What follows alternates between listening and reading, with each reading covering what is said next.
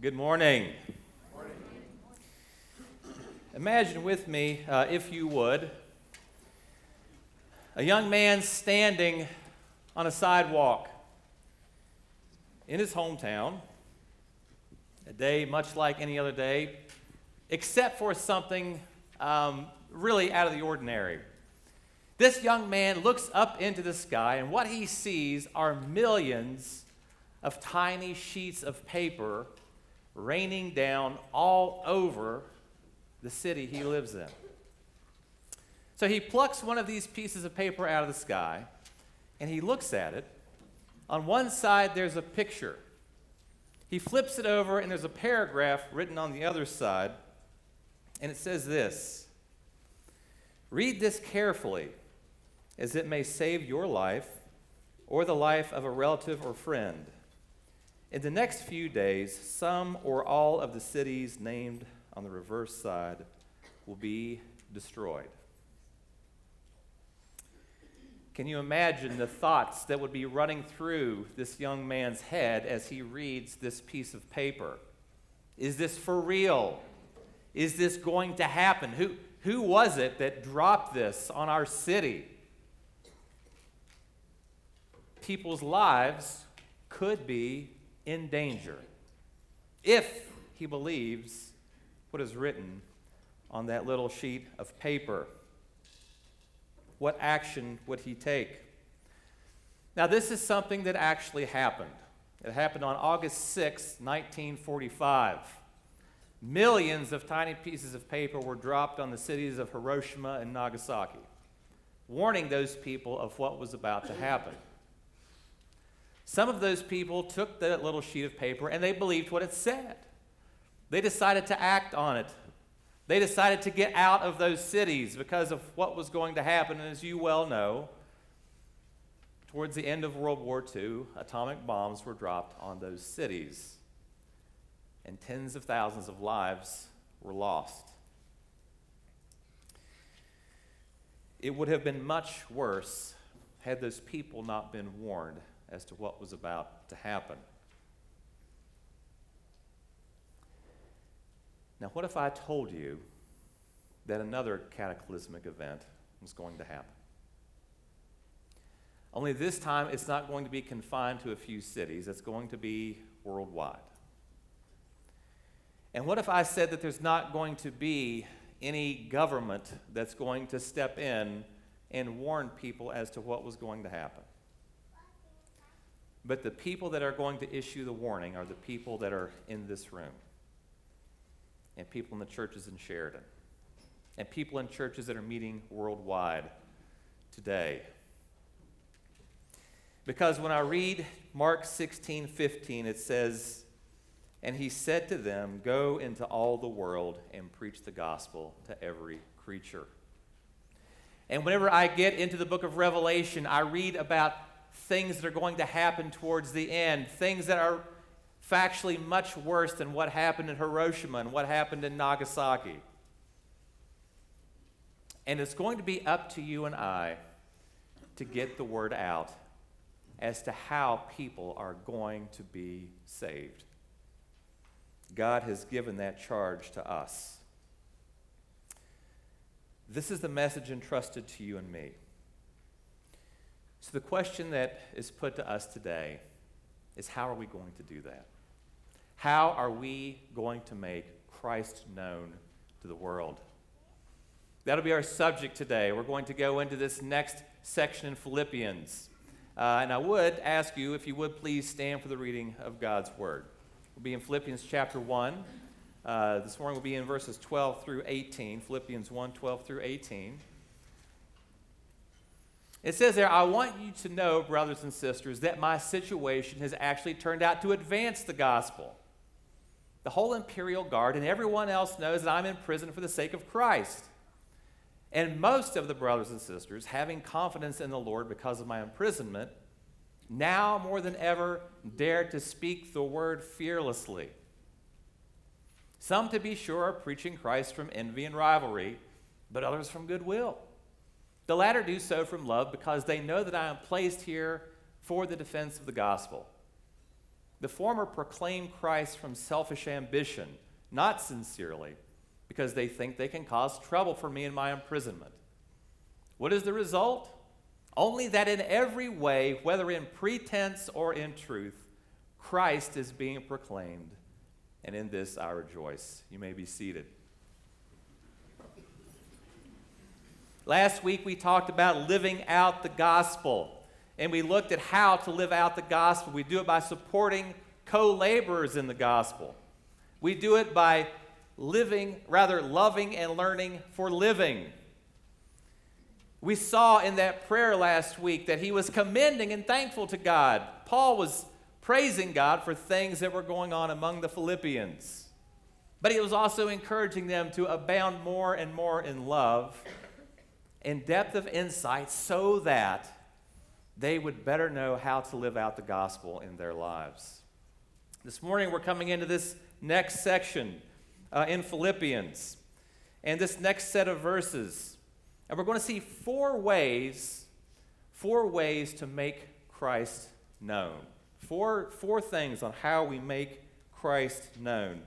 And the section this morning is divided up into two sections. Verses 12 through 14, Paul's going to talk about the advancement of the gospel, both inside and outside prison. Then in verses 16 through 18, he's going to talk about the advance of the gospel outside the prison in the face of a lot of bad motives. So the passage is divided up that way, but through this we'll look at the four things to do to make Christ known. So we now jump into this passage. And we start there in verse 12. Paul is turning to his own affairs, and he's reflecting on his time in prison. He's seeing things happen. He's seeing the gospel being advanced. So there in verse 12, he says, I want you to know, brothers and sisters, that my situation has actually turned out to advance the gospel. The whole imperial guard and everyone else knows that I'm in prison for the sake of Christ. So, there's this confidence, and we see in this section that Paul is informing his Philippian friends, contrary to their expectations, that he's doing okay. I'm doing all right. Good things are actually happening. And here is how one for whom Christ and the gospel, here's one who holds these two things as most valuable, responds to adversity. And we see it in verse 12. He's interpreting his time in prison. While he's in prison, he's saying, brothers and sisters. Again, using this very endearing phrase to the people to whom he's writing, eager to let them know, don't be anxious about me. And he's very encouraging. Now, I don't know about you, but if I was in a cell writing to people I loved, this is probably not what I'd be communicating. I might be complaining about the food. I might be complaining about myself. I don't know what frankly, I've not been there, fortunately. I don't really know what I would be saying, but I doubt I would have this kind of a gospel focus that Paul has. He actually even seems quite delighted. And why? Because he says the gospel is being advanced. This reminds me a lot of Billy Graham. Billy Graham, if he was ever going to be interviewed on TV, they would always do the mic check beforehand, test, 1, 2, all that. Anytime Billy Graham did a mic check, he would always quote John 3:16. And finally they said, why do you always quote John 3:16? He said, just in case the interview doesn't happen, he said, at least the cameraman will have heard the gospel. That's the kind of gospel focus that these men have. Billy Graham and the Apostle Paul. Then he begins to unpackage more in verse 13. He says, this whole imperial guard and everyone else knows that I am in prison for the sake of Christ. So then, who are these people? These are all the unbelievers that are around Paul. These are the people that see who he is, see what he's doing. This imperial guard was also called the Praetorium. This was like the Caesar's private security detail. And they would have access to Paul. They would probably see him in 4-hour shifts. And in those 4-hour shifts, what did Paul do? Well, he had time to share the gospel. So I'm sure that those prison guards were hearing the gospel all the time from Paul while he was in prison. He'd have access to almost all of them coming around in those shifts. And what I hope you can feel is Paul's sense of triumph.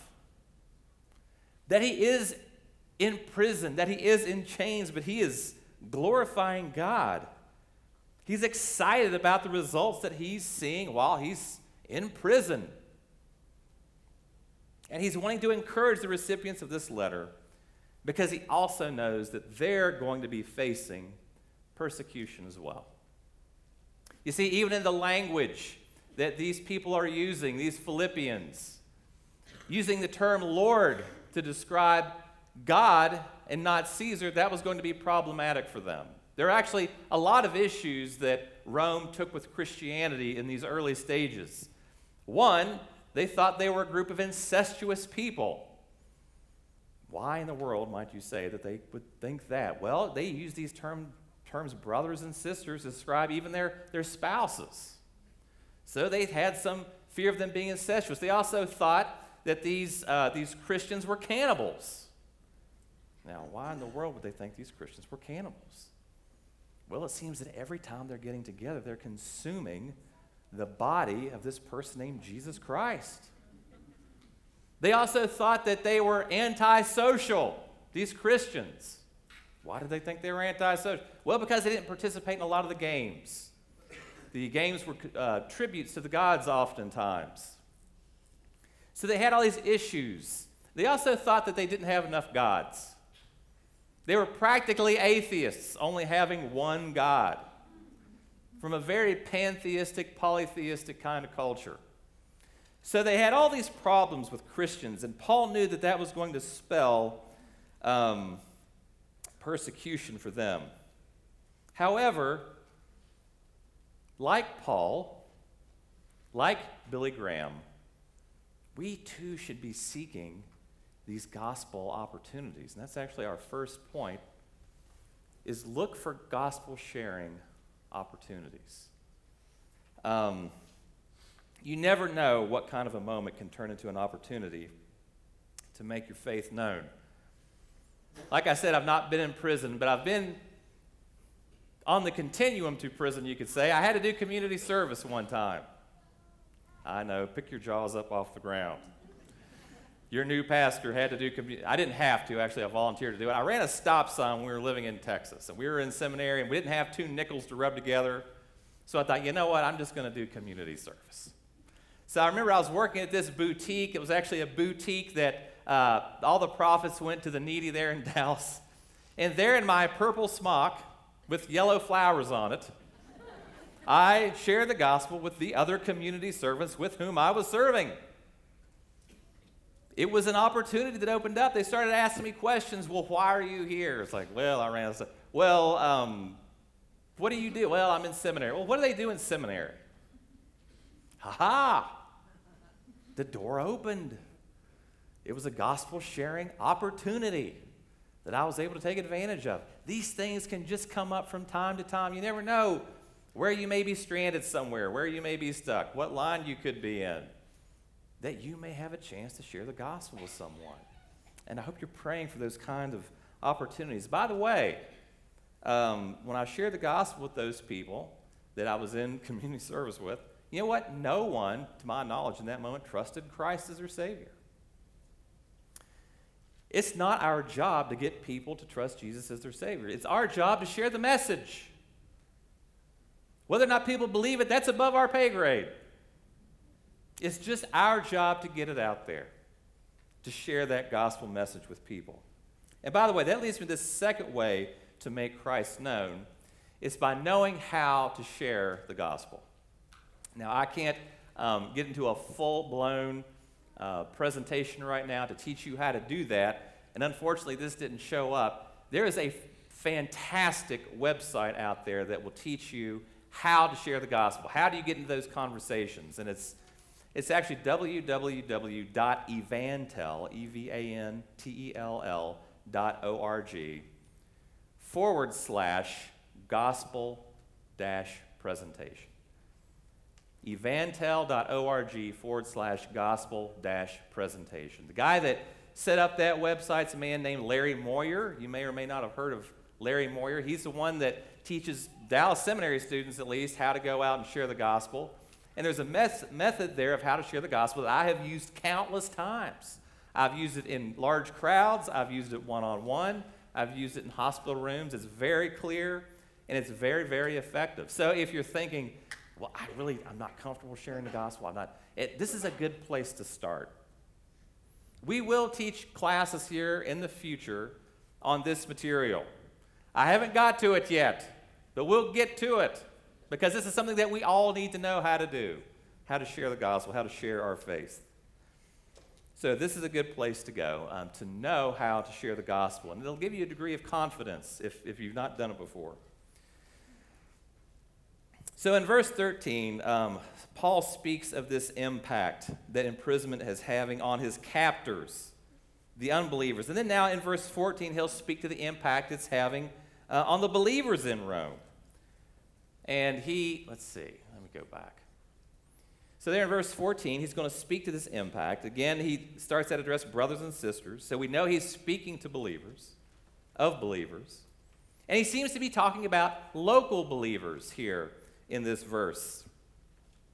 The believers in Rome that around where he's imprisoned.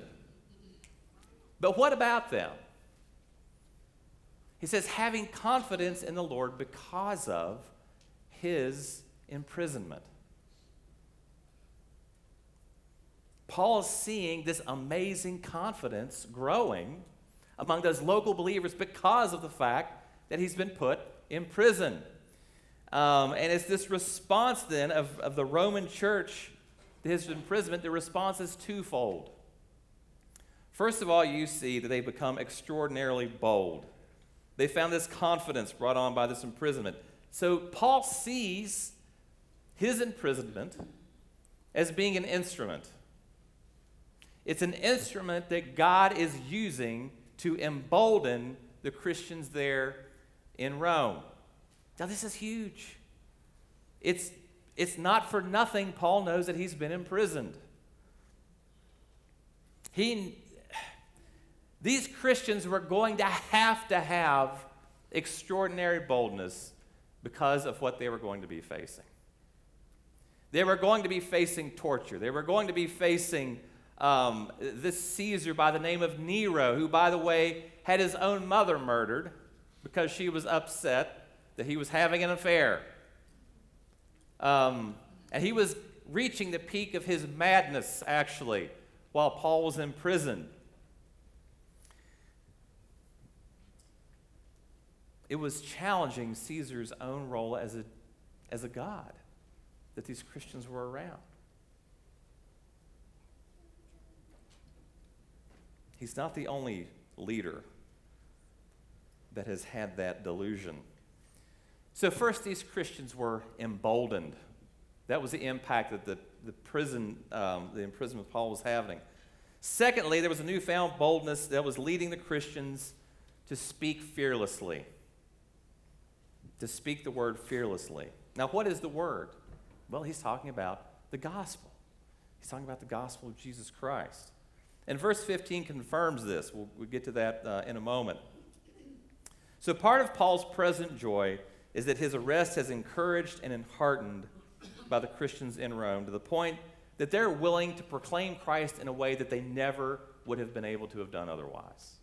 And that leads us to this third impact: finding courage from others. Make Christ known by finding courage from others. You may have seen in the news recently a man by the name of Chow. He was 26 years old, and he decided he was going to take the gospel to the Sentinelese people. There's a small island called the Sentinel Island between India and Myanmar. And he decided those people needed to hear the gospel. And this is one of the most isolated people groups in all the world. As a matter of fact, it had been outlawed that anyone should be able to go to this island. But he decided that Satan was keeping them from hearing the word of God, and that people, purely out of fear, were not going there. So he decided that he had to go. And this 26-year-old man, he left behind his diary. He paid a fisherman $325 to take him to this island where the gospel had not been shared. Probably one of the few remaining places in the world that hadn't been shared. And he said this in his diary. He said, "God, I don't want to die, but if you want me to get killed with an arrow, so be it." To his parents, he wrote, "You guys might think I'm crazy, but I think it's worth it to declare Jesus to these people. Please do not be angry at them or at God if I get killed." It turns out that those fishermen, those people that had taken them there, saw him being dragged around on the beach by the people after he was killed. I can guarantee you he has no regrets today.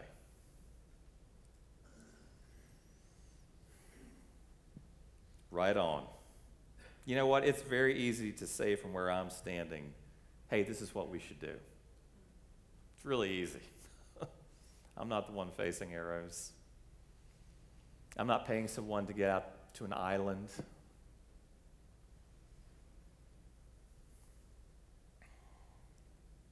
But I bet you there's someone out there who's going to hear that story, and they're going to be the second person to go to that island.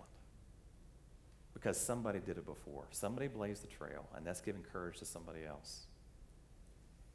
You know, a second story that I'd like to share is the story of Jim and Elizabeth and their daughter Valerie Elliott, who had a mission in Ecuador, and Jim and some other missionaries had gone to the Auca Indians to share the gospel with them and were subsequently killed.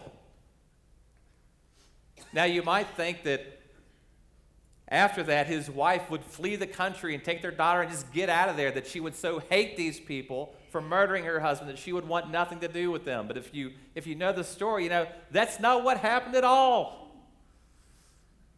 Elizabeth took their daughter Valerie, and they went straight back to those very Indians who killed her husband and stayed with them and learned the language and wrote out the gospel. You see, that's what this emboldening can do. I wonder what her parents thought of that. I doubt they approved. So she lived in that hardship, emotional hardship, knowing this is where her husband died. She pressed forward in obedience and accomplished the work that God had given them to do. She had this commitment to share the gospel, to communicate the gospel in the face of this kind of loss and hardship. That's the same kind of spirit that this imprisoned Paul has. Thankful, no matter what, that bottom line, the gospel is advancing. You know, I can remember being emboldened, even when I was considering going to seminary. I'll never forget that me and some friends went on a ski trip. And I was really struggling if I was to pursue this pastor thing or not. Frankly, I didn't know. I remember I was working as an engineer at the time. I was about the same age as this young man, Chow, that went to this Sentinelese island. And I was struggling. I thought, God, I'm working as an engineer here at this naval base. Who just up and quits and goes to seminary? This just seems kind of dumb to me. Seriously? So I was struggling with that inside. I thought, nobody does this. So some friends and I, we left Maryland. We went on a ski trip to Canaan Valley, West Virginia. It's about 4.5 hours away or so. And we decided, since we were going over the weekend, that we decided we were going to go to a church service while we were in Canaan Valley. And the regular pastor had actually gone on a ski trip in Idaho, so there was a guest speaker that day. You may know where I'm going with this. So the guest speaker comes over and he sees us all sitting there. He starts talking to us and says, so where are you all from? And we say, well, we're from this little place in southern Maryland called Patuxent River. He said, oh, yeah, I know Patuxent River, Maryland. I used to work as an engineer down there on that naval base. Okay, Lord, I got it. I'm not blazing a new trail here.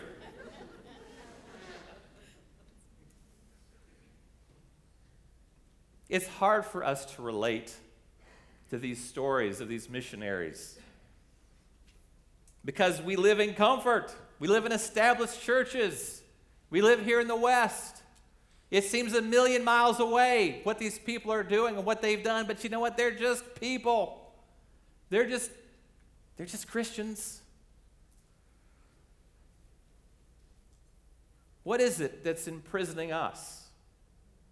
What are the chains that are holding you and I back from sharing the gospel? Ridicule, pride, fear of what someone might think. Those things end up becoming shackles. By the way, being afraid to share the gospel is very normal. As a matter of fact, Paul himself admits, I was afraid when I was sharing the gospel. It's in 1 Corinthians 2:3. He said, and when he was with the church in Corinth and he was sharing the gospel with them the first time, he said, and I was with you, and listen to this very carefully. This is the Apostle Paul I'm talking about. He said, I was with you in weakness and in fear and with much trembling. His knees were knocking, sharing the gospel. The only difference is he didn't let it stop him. He plowed and he pursued and he went forward. You know, we're not blazing a new trail and sharing the gospel with somebody. It's been done before, lots of times. It's just about not getting shackled with fear. By the way, we're here to show the next generation how to share their faith. Have you thought about that?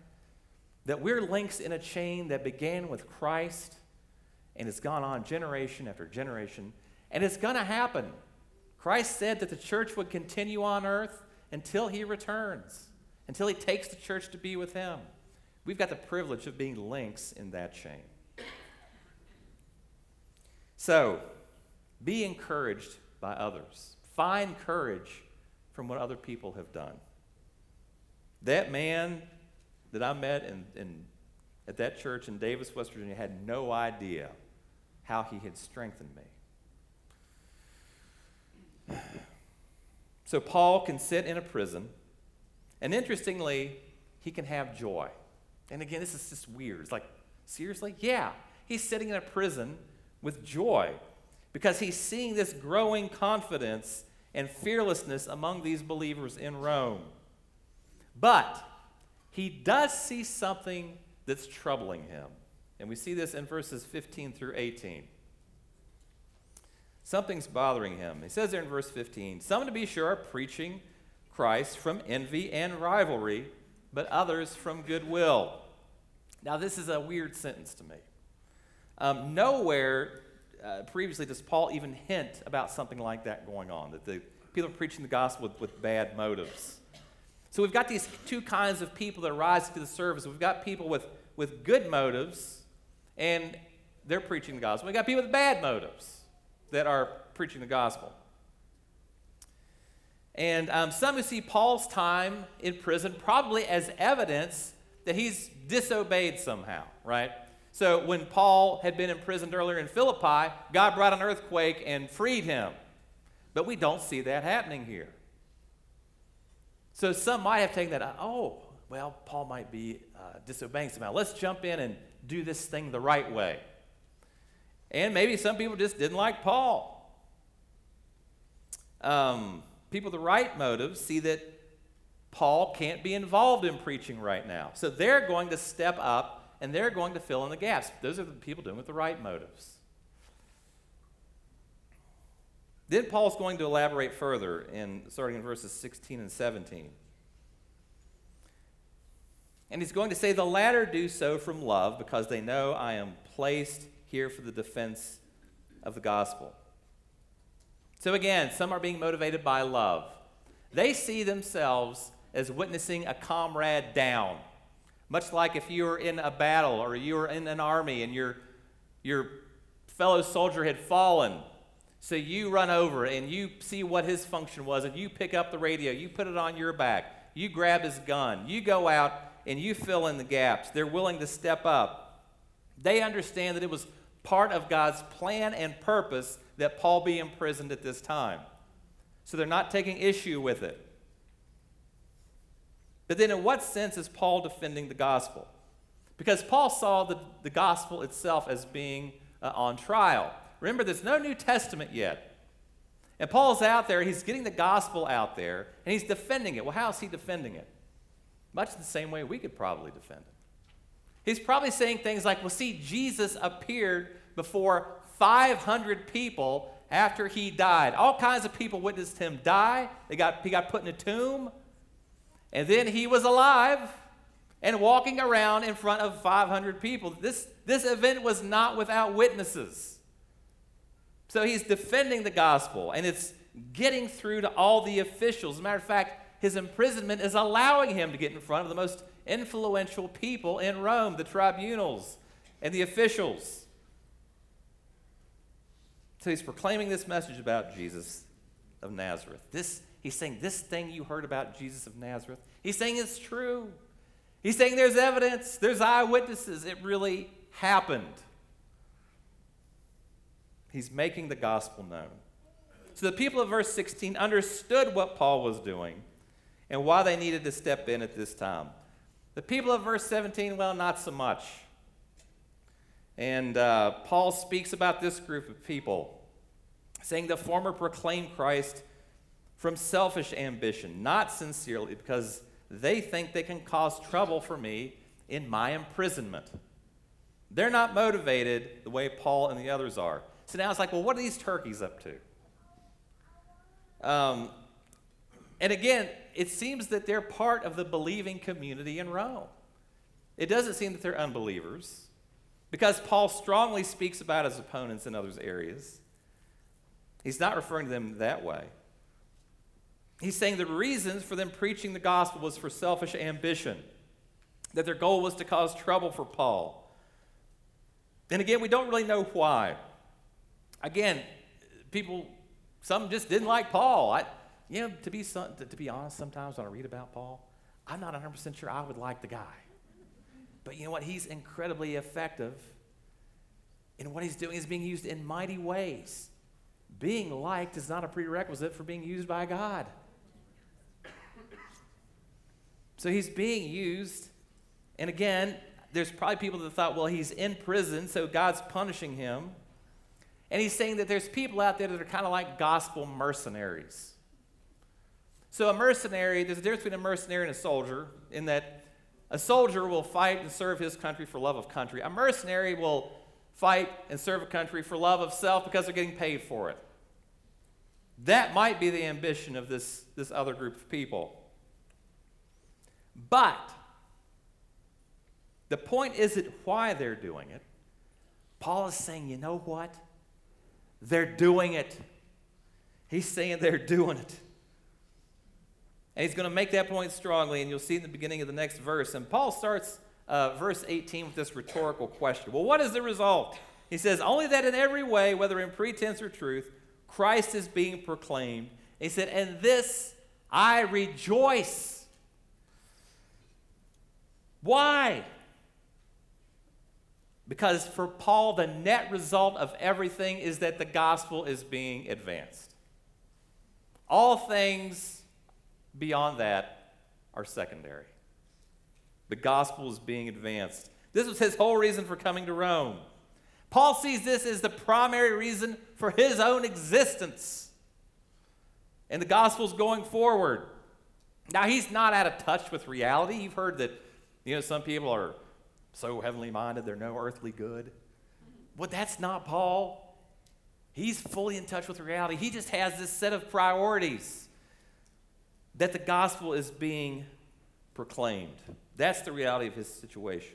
Now, you can make a really interesting comparison here, because he doesn't always talk this way.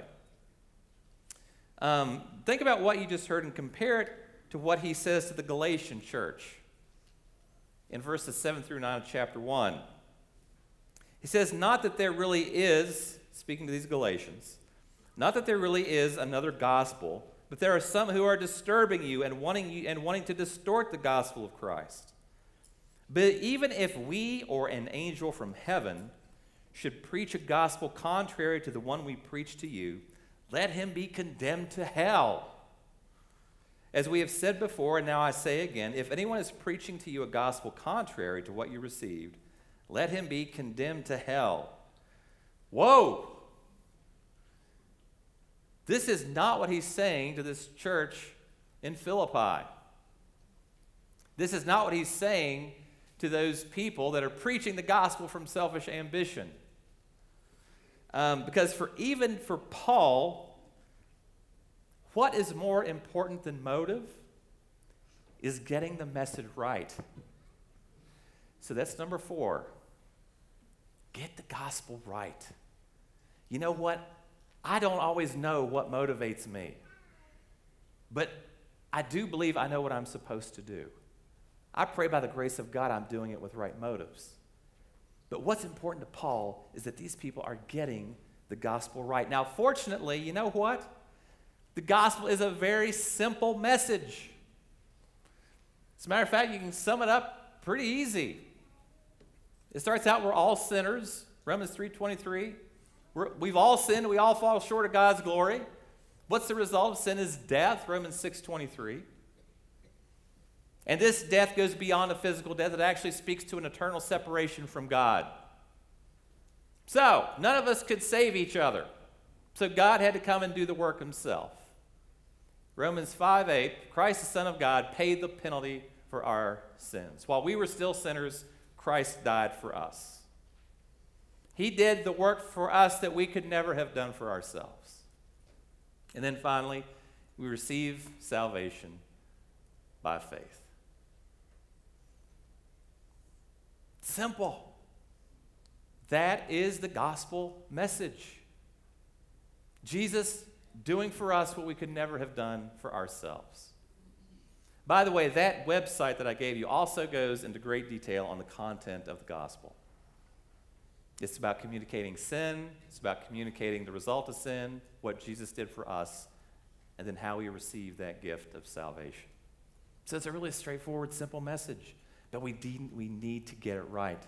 Again, for Paul, it was more important than motive was getting the message right. It's a clear, simple message. So bringing all these things together, we make Christ known, 1, by looking for gospel sharing opportunities, 2, knowing how to share the gospel. That was a prerequisite for this church in Philippi. 3, finding courage from others. We've got such incredible examples.